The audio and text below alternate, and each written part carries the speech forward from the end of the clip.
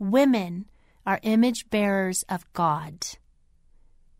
Women are co-heirs with Christ.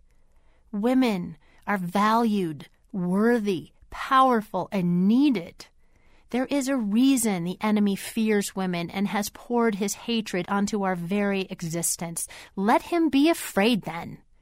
For we are hard-pressed on every side, but not crushed, perplexed, but not in despair, persecuted, but not abandoned, struck down, but not destroyed. 2 Corinthians 4:8-9. We are more than conquerors through Christ who strengthens us, and we will not be overcome. God is our strength.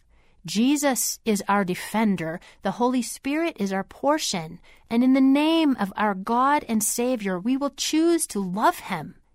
We will choose to bow down in surrendered worship to our God. And by the power of Christ in us, we will choose to rise up and be women of God, bringing his kingdom in unyielding and merciful strength.